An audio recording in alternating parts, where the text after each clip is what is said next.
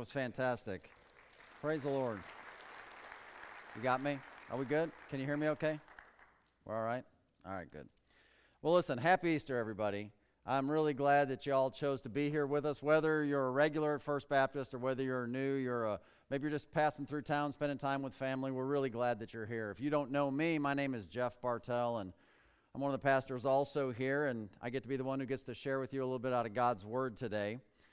Here at First Baptist Church, if you're not familiar with us, one of the things we typically do is that we'll pick a book of the Bible and we'll just study it. We'll go verse by verse and we'll go all the way through it. And starting back in January of 2018, we began the book of 1 Corinthians in the New Testament. You can take your Bibles if you have them and go ahead and open it there. We're going to be in chapter 15. We have worked our way all the way through, and today we are coming to chapter number 15. The Corinthian church to whom Paul writes this letter is a church that had a lot of problems. And as a result, Paul writes this letter, and all the different chapters, Paul gives answers to the real-life problems that they were dealing with in the church in Corinth. And so as a result, this letter of 1 Corinthians, it's a very practical book of the Bible. It addresses things that we all deal with.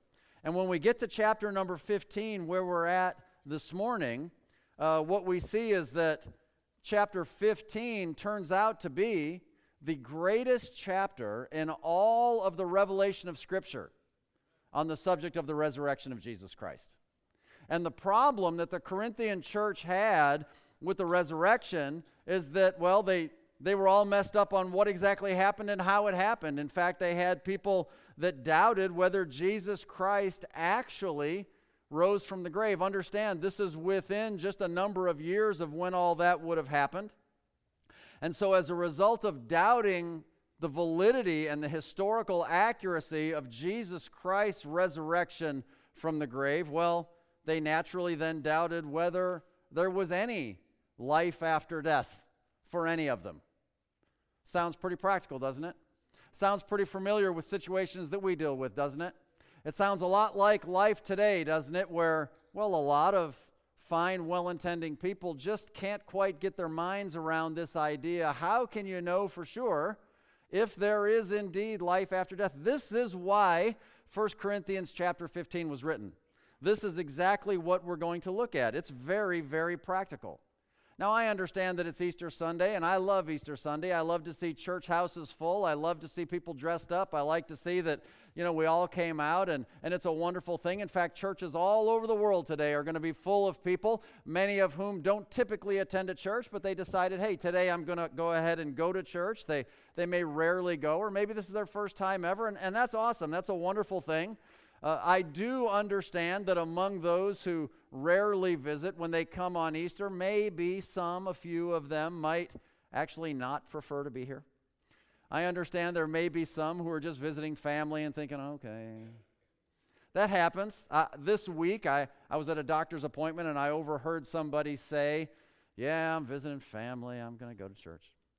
I know that happens at times. It might be family tradition. Maybe it's because that deep down they just don't really understand the historical fact that is the resurrection of Jesus Christ, and maybe they just think it's a religious story. I don't know. I mean, it's a nice story. Maybe they think that the story of the resurrection of Jesus Christ is just kind of a metaphor for the idea that, well, we should all get a fresh, clean start sometime in life. Well, can I tell you that is absolutely not the intended meaning of the resurrection of Jesus Christ. I mean, sometimes we need a fresh, clean start in life, but that is not what this story is all about. Easter is literal. It is the story of an historical fact of Jesus Christ raising from the grave, and it is unquestionably the single greatest event in all of human history. I want you to ask yourself this question today: what is your life? What is your life? In the book of James, he addresses this question. James chapter 4, it says, whereas you know not what shall be on the morrow, for what is your life? And then he says, it's even a vapor that appeareth for a little time and then vanisheth away. Well, one thing we know, and if you've lived as many years as I've lived, or if maybe you've lived a couple years more than I've lived, one thing you recognize is that, well, this life we have is fleeting, isn't it? It's relatively short. It doesn't last all that long. For sure, it's temporary, right? But the real question that every one of us wrestle with at some point in our life is death really the end? Or is there more? And if there's more, like some people seem to think like they know, how can we really know for sure?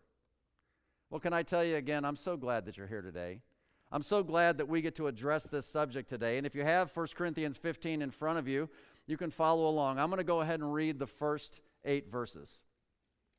Moreover, brethren, I declare unto you the gospel which I preached unto you, which also you have received, and wherein ye stand, by which also ye are saved, if you keep in memory what I preached unto you, unless you have believed in vain. For I delivered unto you first of all that which I also received, how that Christ died for our sins according to the Scriptures, and that he was buried, and that he rose again the third day according to the Scriptures, and that he was seen of Cephas, then of the 12.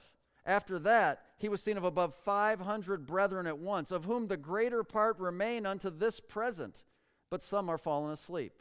After that, he was seen of James, then of all the apostles.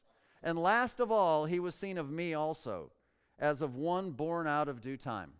So Paul is addressing this subject of the resurrection to the Corinthian church, and he's pointing out to them, listen, y'all, this is a real deal, and we know it because there were actual eyewitnesses. And so that's the title I've given today's message, The Witnesses of the Resurrection. If you'll just take another moment with me, let's bow our heads. Let's ask the Lord to go ahead and speak to us as we look in more detail into his word. Heavenly Father, as we come before you, we ask that you would make clear to us the truth of your word this morning. And whether we be faithful church attenders, whether we have heard this story multiple times, or whether we be here for the very first time, or whether we be hearing this explanation for the first time, or anywhere in between, I pray that your Holy Spirit would speak to our hearts. I pray that you would show us something new. I pray that you would help us to see something that we can learn that will help our lives, that will be practically advantageous to all of us where we are at today. And I pray, Lord Jesus, for those who are here who do not fully understand the implication of the resurrection, those who have yet to really realize that Christ's resurrection is what guarantees the potential for our resurrection if and only if we put our faith and trust in him. And if they've not yet done that, oh Lord Jesus, I pray that this would be the day that they would. We love you and we commit this time to you. We pray in your holy name. Amen.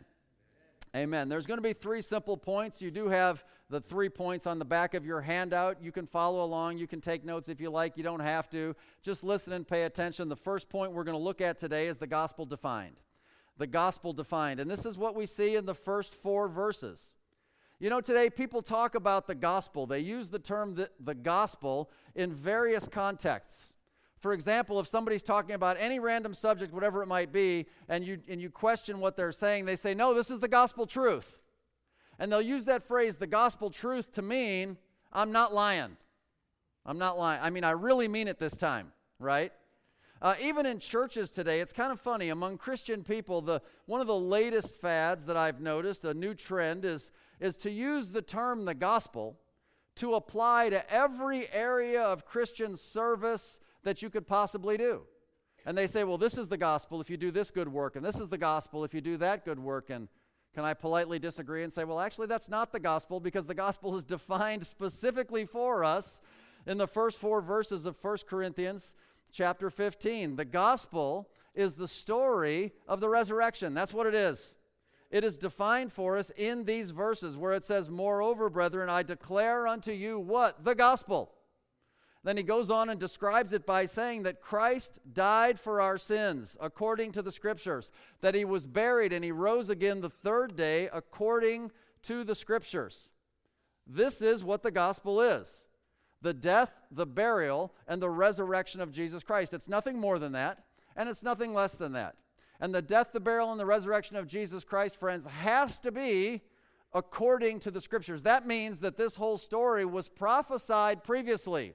it was talked about in the Old Testament. And we're not going to take a lot of time to go back there, but let me just point out a couple of places for you.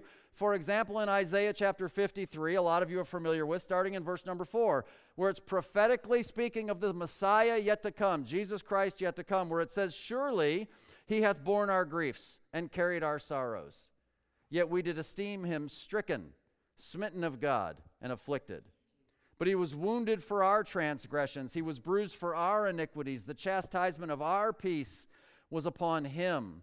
And with his stripes we are healed. All we like sheep have gone astray. We have turned every one to his own way. And the Lord hath laid on him the iniquity of us all." This was prophesied from the Old Testament. This is the death of Christ according to the Scriptures, and the resurrection as well. For example, in Psalm chapter 16 and verse number 10, where it says, "For thou wilt not leave my soul in hell, neither wilt thou suffer thine Holy One," notice the capitals, "to see corruption." Jesus Christ indeed died. He was buried. He was 3 days and 3 nights in the heart of the earth, and then he rose again. He was not allowed to see corruption. These things are according to the Scriptures. So the gospel, the definition, the textbook definition of the gospel is the death, the burial, and the resurrection of Jesus Christ. That's what it is.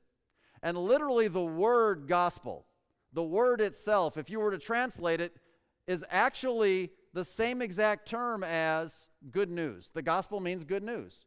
I'm going to share the gospel with you. I'm going to share some good news with you. That's literally what it means. It means good news. Now that is kind of interesting that it's called good news, because when we look at the points of the gospel, and there's actually, I'm going to break them down into 4 points, you'll see that 3 of the 4, well, they're negative, right? I mean, take a look.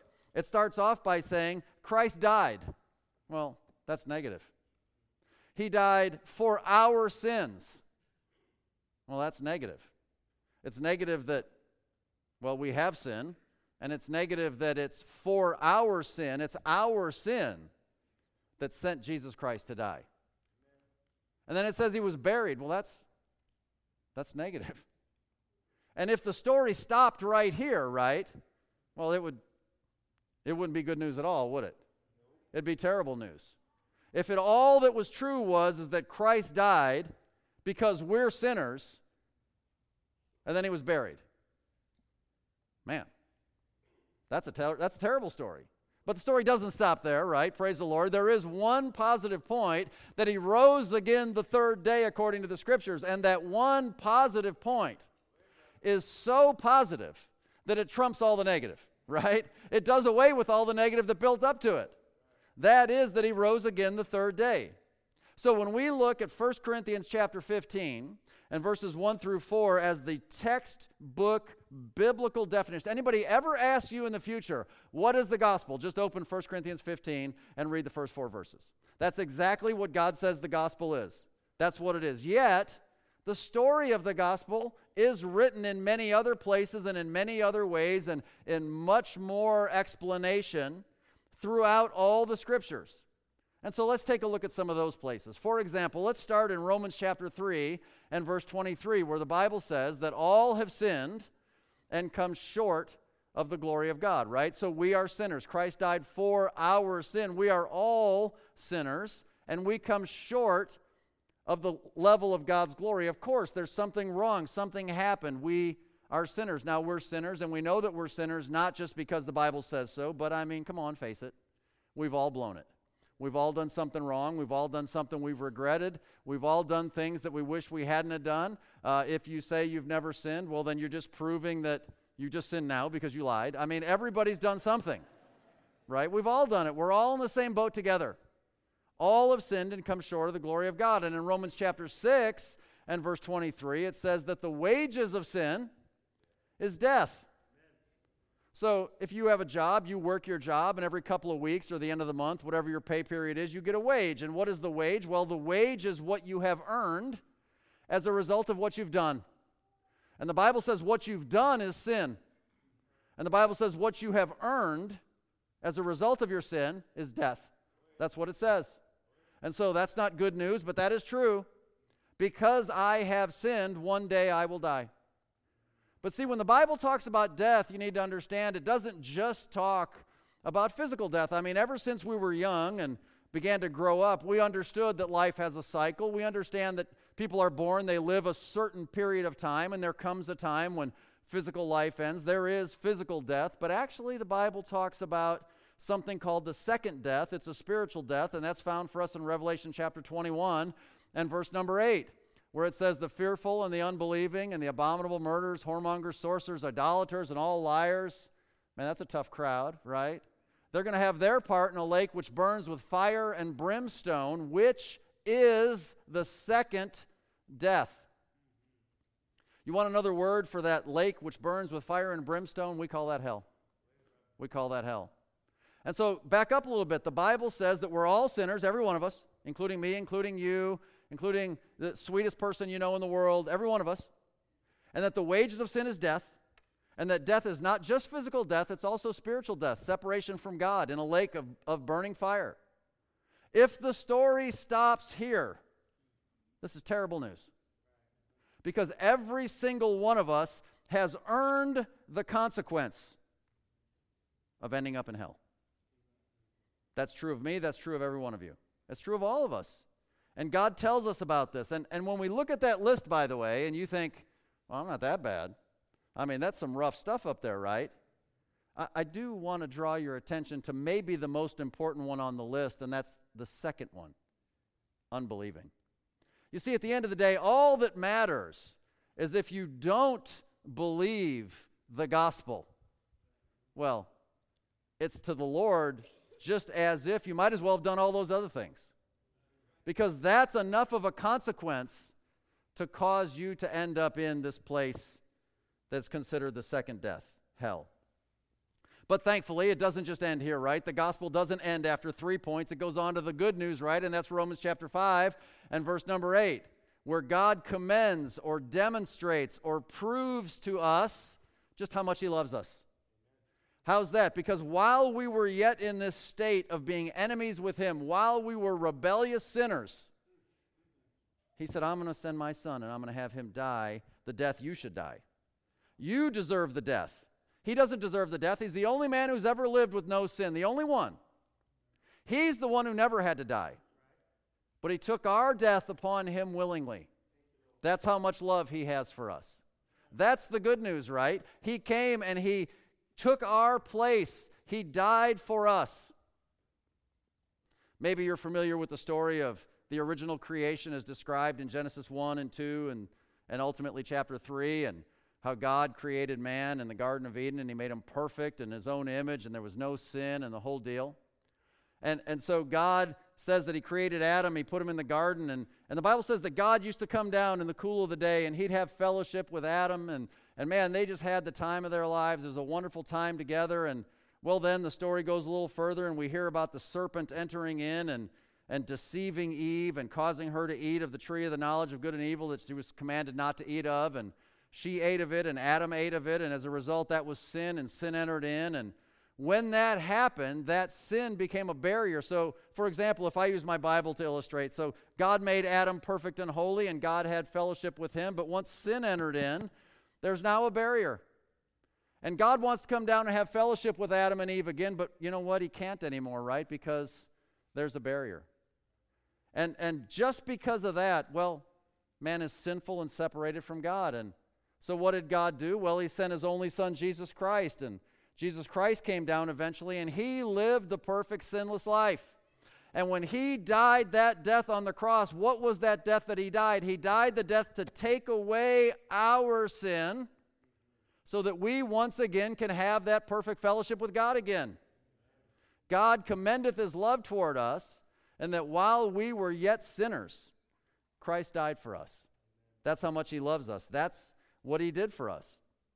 It's written for us another way in 1 John chapter 5, verses 11 and 12, where it says, this is the record, that God has given to us eternal life, and this life is in his Son. God has given to us eternal life, and this life is in his Son. It would be, for example, if I took one of these connection cards like you have in the pew in front of you, and let's just say, for example, that this connection card represents eternal life. And let's just say my Bible this time represents Jesus Christ. It says, God has given us this record that he has given to us eternal life, and this life is in his Son. He who has the Son has the life. But if you don't have the Son, well, you don't have the life either. That's the way it works. He's given to us the option, the opportunity to be able to get eternal life, but that eternal life is packaged in the package of Jesus Christ. So you need to have Jesus Christ in your life in order to guarantee that you have eternal life, and you can live forever with him and not according to that second death. Jesus Christ died once for everyone. He died for the sins of the whole world, and probably every single one of you has already heard this before you came here today. But what maybe some of you haven't thought through, I don't know, and so forgive me, but I'm just going to go ahead and say it. And you need to get this. This may be the single most important thing for some of you to hear today. Just because Jesus Christ died for the sins of the whole world, which he did, does not mean that the whole world automatically gets to go to heaven. Do you hear me? Just because Jesus died for the sins of the whole world does not mean that the whole world automatically gets to go to heaven. Remember Revelation 21:8? Some people are going to hell, right? Some people are. So how does he differentiate? I mean, what's this all about? I mean, how am I then going to make sure, what do I have to do so that I'm not one of those, but I get to be one of Christ's? Exactly what do I have to do? Well, certainly the Lord doesn't leave us in darkness. Certainly he explains these things to us. So in the Gospel of John, chapter number 1 and verse number 12, it says very clearly that as many as received him, to them gave he power to become the sons of God, even to them that, how do we receive him? By believing on his name. That's how. So we have to receive Jesus Christ. Remember the illustration? Eternal life is in Christ. If you have Christ, well, you have the life. And if you don't, then you don't. It would be as if I stood here and extended my hand and said, who would like to have this gift? It's as though God is doing this very thing. Who would like to have the gift of eternal life? The gift of eternal life comes in Jesus Christ. You say, well, I'd like to have it. And I'd say, okay, well, come get it. And you just sit there and you say, okay, but you don't come get it. You say, I agree with that story. I say, well, come get it. And you say, well, I think that's a great story. I say, well, come get it. But you never receive it as your own. Well, it's not yours then, is it? It's not yours until you receive it. But as many as received him, to them gave he the power to become the sons of God. As many as believed on his name. How exactly do I receive him? How exactly do I believe? What exactly is that all about? I don't mean to insult anybody by describing these things. I'm telling you, when I first came to faith in Jesus Christ, I was 21 years old. I was a college student, and I did not grow up in a Christian home. I never went to church when I was young. When I first heard this story in my life at that time, years ago, I truly was clueless. I had no idea. And somebody would have said, and you can be saved. Saved from what? And you can believe. How do I do this? You need to receive Christ. Where is he? How do I do that? I truly had no idea. And because there may be others who are in the situation that I was in, I always feel like it's fair to at least describe that. So in Romans chapter 10 and verses 9 and 10, the Bible is very, very clear exactly what we have to do and how we have to do that, right? Jesus died for the sins of the whole world, but the whole world does not automatically go to heaven. You have to do something, right?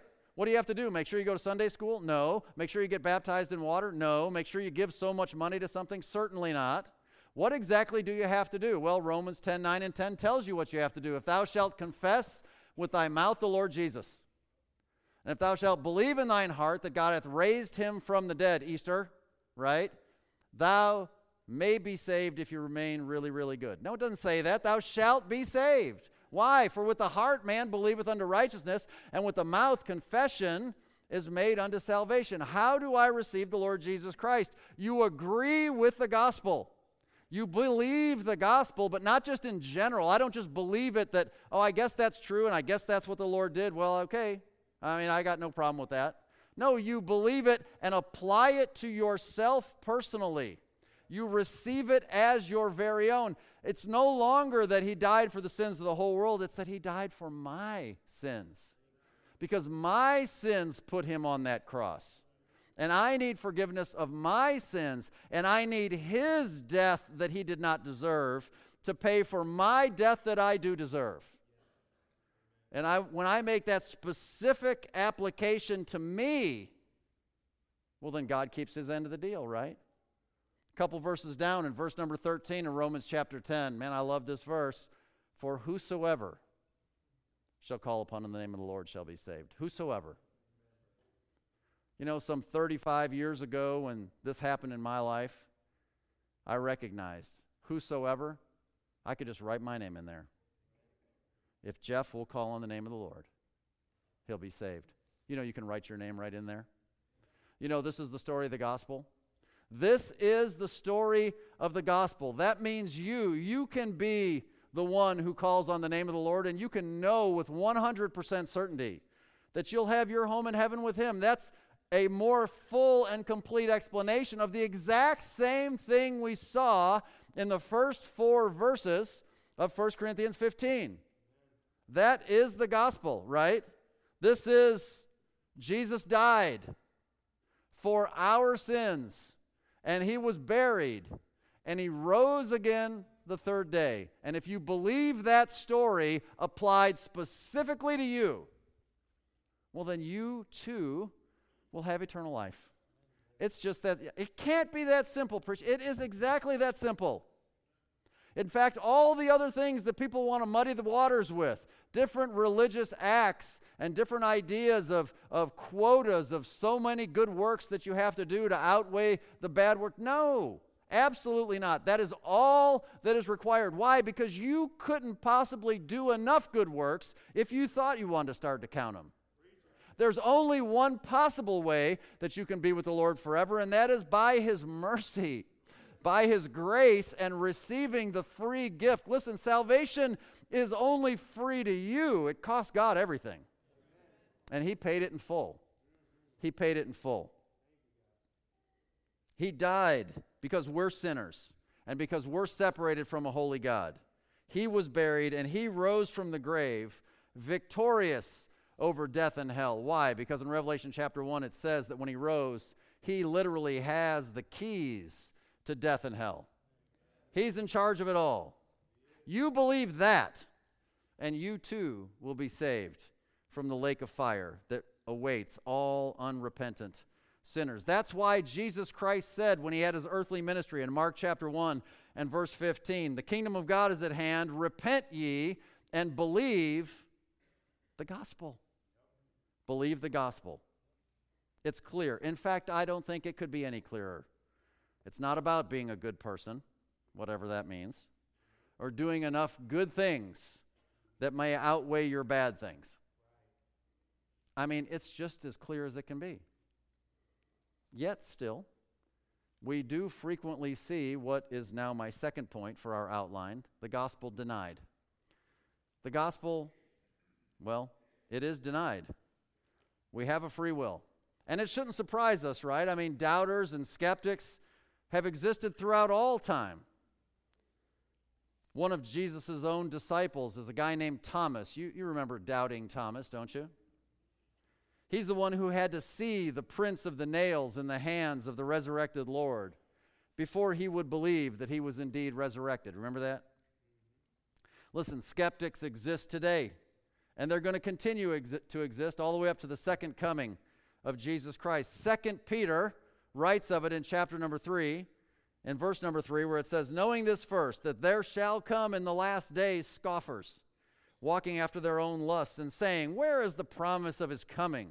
For since the fathers fell asleep, all things continue as they were from the beginning of creation. And so he points out that all the way up until the time that Jesus Christ will return again, and when he returns again, he returns not to save anymore, but to judge, that there's going to be people who are scoffers. There's going to be people who are saying, look, I've been hearing people saying the Lord's going to come. He hasn't come yet. That's just a fable. That's just a story. People for generations have been saying that stuff. I don't believe that. Well, he tells us there's going to be people like that. And in my opinion, there's basically two categories of scoffers. The first, maybe the most obvious, would be people who consider themselves atheists. They just don't believe in anything. Okay, although sadly that seems to be a growing number among the world population. In my opinion, the number of people who truly don't believe anything still pales in comparison to the second category that I'll just go ahead and call optimists. May I say baseless optimists? Because these would be people who just would categorically say, well, God is good, of course he is, and therefore everybody's okay when they die. Well, I mean, that's optimistic, but it's not accurate, because we've seen that that's not the case.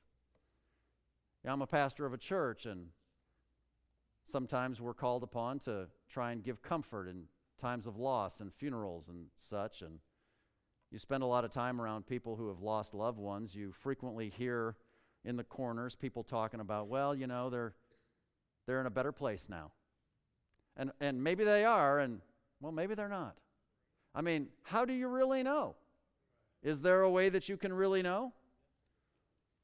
You see, people that are even optimistic, like no matter what, I understand they're dealing with their grief. I understand that. But at the same time, even these such people are scoffers because they ignore or scoff at what God said about the gospel. And they just make up their own plan. They just say, I'm not buying that. I just believe what I believe. Tough. Okay, well, you're scoffing at God's plan then. But the Lord is clear in his word, right? He promised that he would return, and he promised that when he returns, he's going to judge, and he's going to keep his promises, right? So continuing in 2 Peter 3 and verse number 9, it says, the Lord is not slack concerning his promise to return and to judge, right? The promise of his coming. He's not slack concerning his promise, as some men count slackness, but is long-suffering to usward, not willing that any should perish, but that all should come to repentance. You say, where is the promise of his coming? They've been talking about his coming all along. He hasn't come back yet. God's answer to such a person is, well, it's because I'm long-suffering. I'm waiting, hoping that even you'll get saved. He hasn't come back yet because he wants more of us to get in on it, right? And it's God's mercy that he hasn't yet, because let me tell you something, when he does, well then, there are no more chances. All the chances are used up. Because it says in verse 10, but the day of the Lord will come. It will come as a thief in the night. And here's what's going to happen, in the which the heavens shall pass away with a great noise, and the elements shall melt with fervent heat. Y'all, this is not a parable. This is not symbolic. This is God's prophetic promise. It's a promise, and he's not slack concerning his promises. And the earth also and the works that are therein shall be burned up. If you're wrestling with the decision for your heart and your life and what are you going to do with Jesus Christ today, can I encourage you in love? Man, don't put that decision off. Don't put that decision off. Going on in verse 11, seeing then that all these things shall be dissolved, what manner of persons ought you to be in all holy conversation and godliness, looking for and hasting unto the coming of the day of God, wherein the heavens being on fire shall be dissolved, and the elements shall melt with fervent heat? What manner of persons ought you to be? Well, don't just be a better neighbor. You better be somebody who repents and believes the gospel. That's what you need to do. Listen, it's not just people from Missouri who need to see it to believe it. There's people all over this world who are like that, right? You ever heard somebody say a statement like this? Unless somebody dies and comes back to tell us about it, I'm not going to believe it.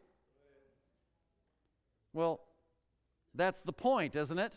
That's what Jesus did. He died and came back to tell us about it. You say, you tricked me. That doesn't count. That's not what I meant. Well, why not? Unless you're already determined that you wouldn't believe even if somebody did come back to tell you about it. You see, the issue is never this physical the issue is your heart. The issue is whether or not you're sensitive and willing to believe what God tells you is true. In fact, this is so important, the Lord gives us a literal story of such in Luke chapter 16. And in Luke chapter 16, the story that I'm going to read for you is not a parable, and it's not symbolic. How do I know? Because whenever there's parables, the Bible says, this is a parable. And it doesn't say that about this one. Luke 16:19, there was a certain rich man, which was clothed in purple and fine linen, and fared sumptuously every day. And there was a certain beggar named Lazarus, which was laid at his gate full of sores, and desiring to be fed with the crumbs which fell from the rich man's table. Moreover, the dogs came and licked his sores. And it came to pass that the beggar died and was carried by the angels into Abraham's bosom. The rich man also died and was buried. And in hell he lift up his eyes, being in torments, and seeth Abraham afar off, and Lazarus in his bosom. And he cried and said, Father Abraham, have mercy on me, and send Lazarus, that he may dip the tip of his finger in water and cool my tongue. For I am tormented in this flame. But Abraham said, Son, remember that thou in thy lifetime receivest thy good things, and likewise Lazarus evil things. But now he is comforted, and thou art tormented. And beside all this, between us and you, there's a great gulf fixed, so that they which would pass from hence to you cannot, neither can they pass to us that would come from thence. And he said, I pray thee therefore, Father, that thou wouldst send him to my father's house, for I have 5 brethren, that he may testify unto them, lest they also come into this place of torment. Please let Lazarus be raised from the dead and go to my brothers, because if somebody would raise from the dead and talk to my brothers, certainly they would believe and not end up where I end up. Verse 29, Abraham saith unto him, notice, they have Moses and the prophets, referring to the scriptures. They have Moses and the prophets. Let them hear them. And he said, Nay, Father Abraham, but if one went unto them from the dead, they will repent. And he said unto him, If they hear not Moses and the prophets, neither will they be persuaded, though one rose from the dead. Skeptics, scoffers, making excuses. At the end of the day, remember Revelation 21:8, that list of terrible people? The fearful and the unbelieving. They're just unbelievers. They're just unbelievers. God gave us his word, and John 17:17 says, his word is truth. He gave us his word, and he gave us the truth. Jesus Christ said in John chapter 14, I love this, starting in verse 1, let not your heart be troubled. If what I'm sharing with you today is causing you to be mildly troubled, let not your heart be troubled, Jesus said. You believe in God, and my guess is probably every one of you in here, you believe. Why would you not be here otherwise? I mean, you believe in God. He says, okay, but I got something else. Believe also in me. You believe in God. Everybody believes in God. Believe also in me. Then he goes on, I love verse 2, in my Father's house are many mansions. If it were not so, I'd have told you. In other words, if it's not the way that I'm telling you, Jesus said, I'd have told you that way. I'm not lying to you. I'm not making this up. I'm going to the point of telling you so that you know the way that it is. If it were not this way, I'd have told you the right way. You see that? And I go to prepare a place for you. And if I go and prepare a place for you, I will come again and receive you unto myself, that where I am, there ye may be also. And whither I go, you know, and the way, you know how to get there? And thank God for Thomas, because he asked the questions we wonder sometimes. Thomas saith unto him, Lord, we know not whither thou goest, and how can we know the way? And here's the key, verse 6, Jesus saith unto him, I am the way, and the truth, and the life, right? No man cometh unto the Father, but by me. All your religion, all your good works, all your good deeds, all of your things that you think maybe are enough for you, he makes it very clear, and he says, if it weren't this way, I'd have told you the way it really is, but this is the way it is. There's only one way to the Father, and it's by me. Why? Because eternal life is in Jesus Christ. That's how it works. He made his gospel clear, but some won't believe it. But when he returns, well, when he returns now, you'll see. So at the very end of all the Bible, in the very last chapter, in Revelation chapter 22 and verse 7, it says, Behold, I come quickly. Blessed is he that keepeth the sayings of the prophecy of this book. You better keep them now, because once he returns, well, it's too late. Verse 10 of Revelation 22, and he saith unto me, seal not the sayings of the prophecy of this book, for the time is at hand. He that is unjust, when I return, well, let him be unjust still. And he which is filthy at the time that I return, well, let him be filthy still. And he that is righteous at the time that I return, well, praise the Lord, let him be righteous still. And he that is holy, let him be holy still. So the gospel's been defined, and in far too many cases, the gospel is denied, and we're going to wrap this up quickly. The gospel is declared, verses 5 through 8. Listen, whenever we speak of an historic event that we were not personally present to witness, have you ever asked yourself, how can I really know that happened? I mean, if you weren't there yourself, but everybody says it happened, how do you know they're not lying to you? How do you know if it's true? Well, the reason you know it's true is that you believe that there is a sufficient list of witnesses, people who have seen and testified to the validity of whatever that thing is that happened. And because they have testified and it has been reported accurately, well, okay, it probably happened, right? It probably did. I mean, that system is good enough for our legal justice system, right? I mean, how do we really know anything from the past? I mean, how do we really know that George Washington was our first president? Well, because somebody wrote it down. Well, how do you know they didn't lie? Well, I don't know. I just figured why would they lie about something like that? Okay, well, that's the only way you know is because somebody who was there wrote it down. And they kept the record, so now we know. You don't doubt that, right? I hope not. Well, the resurrection was a historical fact, and I get it. It was a supernatural event, and I get it. It's hard to believe for some, but when Jesus rose from the dead, well, people started talking about it, right? Do we believe him? Are they crazy? Are they lying? I mean, what's really going on? I mean, how can we possibly know? Well, that's what we have in verses 5 to 8 of 1 Corinthians chapter 15. Because what we're dealing with here are literal eyewitnesses, historic witnesses of the resurrection, where it says that he was seen of Cephas, verse number 5. That's Peter. That's another way of calling his name.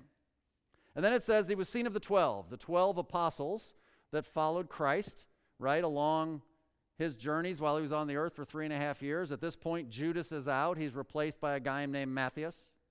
It goes on in verse 6, and it says, then he was seen by over 500 brethren, over 500 eyewitnesses, most of which are still alive, some of which have fallen asleep, meaning they've passed away.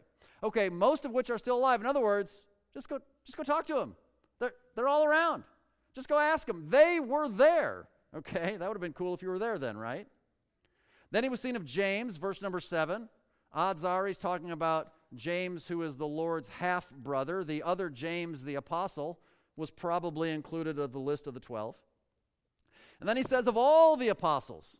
Well, I thought there was only 12. Well, actually, the Bible lists a whole bunch of other guys who are not just the 12, who are also called apostles. That's a fun Bible study we're not doing today. But they would be people like Barnabas and Silas and Timothy and Apollos and some guys named Andronicus and Junia, and it goes on and on and on. And there's other people who are considered apostles. He said he's seen of all the apostles, and last of all, he was seen of me also, Paul said. I mean, that's a long list of eyewitnesses to the historic resurrection of Jesus Christ. I mean, if you doubted the resurrection and you were alive then, that would have been helpful, wouldn't it? It would have been helpful to be able to go to somebody's house and say, hey, were you there? Did you see? And they're like, yeah, dude, I saw that thing. It was amazing. And you're like, oh, wow. And then you talk to another and another and another and another, and you're like, I guess it did happen. That would have been helpful. But here we are 2,000 years later, and, well, there are skeptics these days, and so we don't have historic eyewitnesses anymore. But you know what we do have today? We have contemporary, what I'll call heart witnesses. We have contemporary witnesses of the resurrection. They witness through their conscience, right? And this includes all current born-again believers in Jesus Christ today. I am a witness of the resurrection. Of course not the physical, bodily resurrection. I wasn't around. I didn't see that. I didn't see a dream or a vision. But I know for a fact, right, as so many of you also do, that he indeed rose from the dead. Why? Because he's alive. He is alive. You say, really? How can you say such a thing? And that may sound strange to somebody who's yet to fully grasp this, but can I just tell you that the Christian life, it's not just a religious duty. In fact, it's not religion at all. The Christian life is transformation. It's entering into a real, living, personal relationship with somebody who's alive, Jesus Christ. That's what it is, by believing the gospel and applying it to yourself personally. That's why there's songs written like a famous old hymn called He Lives. Many of you have been in church, you know the chorus to the song He Lives. He lives, Christ Jesus lives today. He walks with me and talks with me along life's narrow way. He lives, salvation to impart. You ask me how I know He lives? He lives inside my heart. And you say, man, that sure is a nice little bit of poetry, isn't it? No, that's actual historic fact. That's actually the literal spiritual transaction and transformation that takes place. You might not be able to explain it, but it's true. And the people who have experienced it know that it's true. Listen, the moment that you put your personal faith and trust in Christ's death for you, for your sins, you ask Him to forgive your sins, you ask Him to come into your heart, you ask Him to take away and forgive your sins and give you the free gift of eternal life, you apply them to your life, you commit to follow Him every day of your life, and this transaction takes place, and the Bible says that the Holy Spirit of God at that instant comes in and takes up residence inside your body. Your body becomes the temple of the Holy Spirit, and you become a contemporary heart witness of the reality of the resurrection of Jesus Christ in your life today. The Holy Spirit comes, lives inside of what was considered your dead human spirit, hence the term, you are born again of the Spirit into new life. All that's left, friends, is your decision on the gospel. You see, not only did Jesus Christ resurrect, but the Bible says that He is the resurrection, right? John chapter 11, verse 25, Jesus said unto her, I am the resurrection and the life. He that believeth in me, though he were dead, yet shall he live. And whosoever liveth and believeth in me shall never die. Here's the question to all of us. Believest thou this? Amen. Do you really believe that? Because that's where the rubber meets the road, right? Or let me ask you this. Have you ever done that? Or would you like to? Because you can. You can do that right now. Remember we referred to Revelation chapter 22, the very end of the Bible. And he talks about how, when time comes, let him that's filthy be filthy still. And okay, but it also says in Revelation 22, right at the very end of all of God's holy writ, in verse 17, and the Spirit and the bride say, come. And let him that heareth say, come. And let him that is athirst, come. And here it is, whosoever will take of the water of life freely. Because it is free to you. It is free, but you have to come. You have to accept it. We started off by asking, what is your life? Well, I've got another reference for you. In 1 Peter chapter 1, verse 24, it says, for all flesh, that's your physical life, right? All flesh is as grass. And all the glory of man is the flower of grass. The grass withereth, and the flower thereof falleth away. But the word of the Lord endureth forever. And this is the word by which the gospel is preached unto you today. As is phrased in a short poem, life is short, death is sure, sin's the cause, Christ the cure. And He can be your cure today too, if you'll just accept it, if you'll just receive Him. It means you have to humble yourself. It means you have to admit that you're a sinner. You have to admit that you are headed down the wrong path, and you have to personally and individually receive the gift of eternal life found only in Jesus Christ our Lord. I want to give you the opportunity to do that if you'll pray with me right now. Let's bow our heads and let's